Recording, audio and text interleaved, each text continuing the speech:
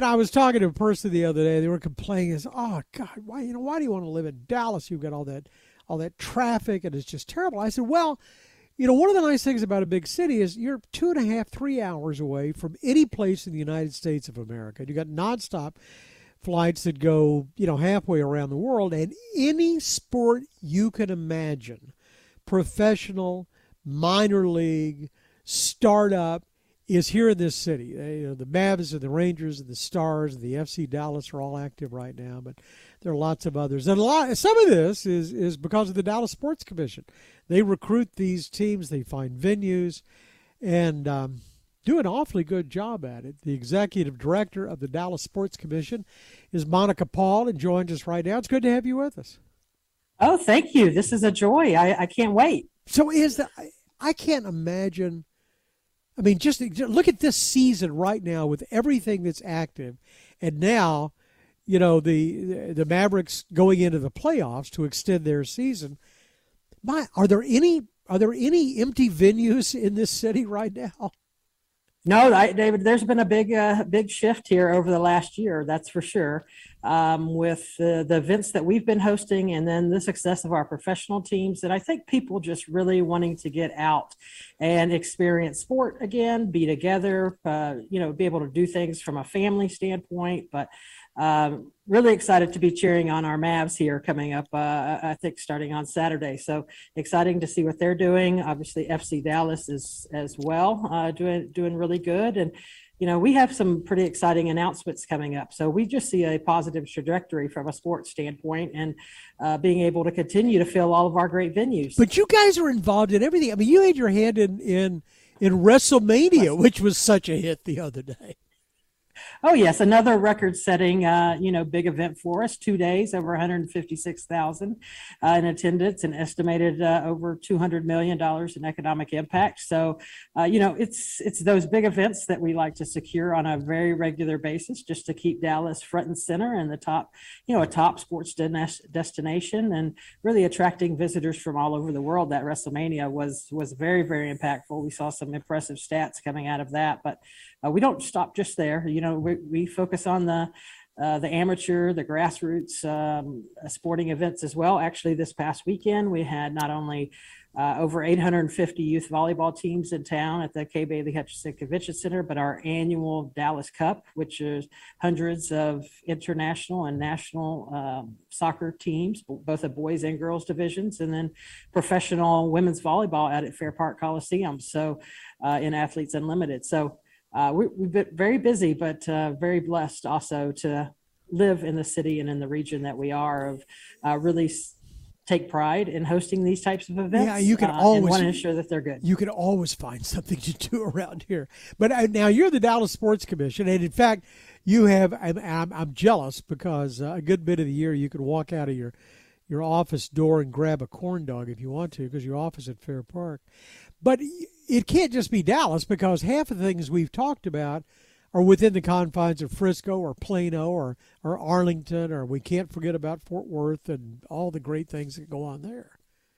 Yeah, absolutely. It ensures that we have to work together as a region and as true partners from all of those cities, with AT&T Stadium, Globe Life Field, Choctaw Stadium out at Arlington. Those are key venues for any major event that comes. They got rugby. I got an invitation to rugby at I guess at Choctaw. Yeah, the Jackals. I haven't actually been out there to see them. I was at an event last Friday, and they were actually practicing there. So I've got to get out to see that. So a lot of professional teams that, call Arlington home, even the Dallas Wings out at UT Arlington. That's where they compete and where they practice. So there's a lot of key venues out there. Add in Frisco, at Toyota Stadium, and obviously the world headquarters of the Cowboys at the Star, and, the downtown atmosphere of Dallas, and what Fair Park and American Airlines Center have to provide to our landscape. MoneyGram from a youth soccer standpoint, and, Dickies over in Fort Worth has been a huge hit. Another mechanism for them to be really strong. Those are the sleepers sports. For me, Dickies. And also, I guess Toyota Stadium it is now in Frisco. I mean, I don't know how many bowls. We had the mayor on. I think they had like 3 bowls this year.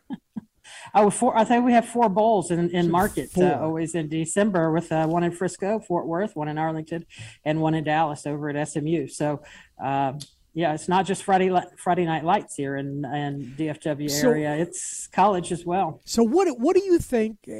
Actually, you must know this because you have to justify your being. I know for funding periodically. What's the impact of sports, professional, amateur, all the way through, on this community? What's the dollar impact? Do you think? Well, over the past 5 years, we're probably over 2.4 billion dollars in economic impact from a region standpoint, and that's really only events that we touch from a Dallas Sports Commission standpoint that we had a hand in bringing into the city or to the region. Sometimes that doesn't. There's a lot of events that we don't know about that are very beneficial for the city. Even some of the professional teams, their overall games, the entire league, their entire season isn't calculated into that. So over a 5 year, I mean, that's incorporating COVID year in there. So, 2.2 billion, that's not too shabby No, in terms of the overall tax benefits to the city and to residents. And I would guess you've got to kiss a few frogs to get some princes popping up along the way. But Clark Hunt was on the show, I don't know, a few weeks ago, and we were talking. He was very excited about the prospects for getting World Cup, at least some games here. Are you active in that? Oh, very, very active. It's the top of my bucket list. It's a thing that I wake up thinking about every morning and go to sleep thinking about every night. So it would be a dream of mine to be able to secure a World Cup for Dallas, Arlington, Fort Worth, the DFW, North Texas region. The economic impact alone, but then, it'd be an opportunity for us to really welcome the world. And there's so many other benefits outside of the economics and the media value of the legacy and opportunities for our youth right here. It's once in a generation opportunity, maybe sometimes a once in a lifetime opportunity to host a World Cup. But I work with Dan and Clark hand in hand on this opportunity for a World Cup in 2026. And we really feel like we're in a strong place, given so many positive attributes that our region has, from stadiums to airports, hotels, things to do. So economy. Are you going after the whole shebang? I mean, because I got the sense that we would get maybe some of the build-up games, but you're talking about the whole thing. Oh no!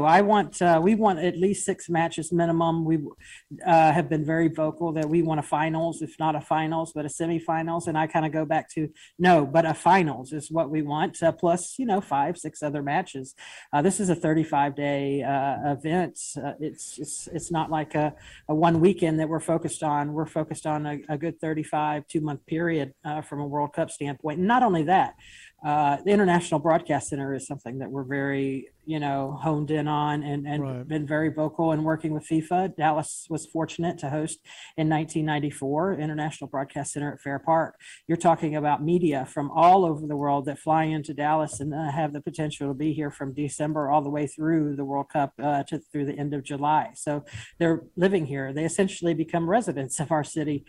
So get to partake in all the fun things to do here locally, but then also hopefully writing a lot of positive stories. And that broadcast coming to you, the World Cup coming to you from Dallas, Texas, every feed coming out of Fair Park, that would be amazing. That would be amazing. So how many venues do you need for something like this? How many game? I mean, you can't, not everything can be played in the July air-conditioned comfort of AT&T Stadium, can it? Right. Well, they're looking at 10 cities within the United States.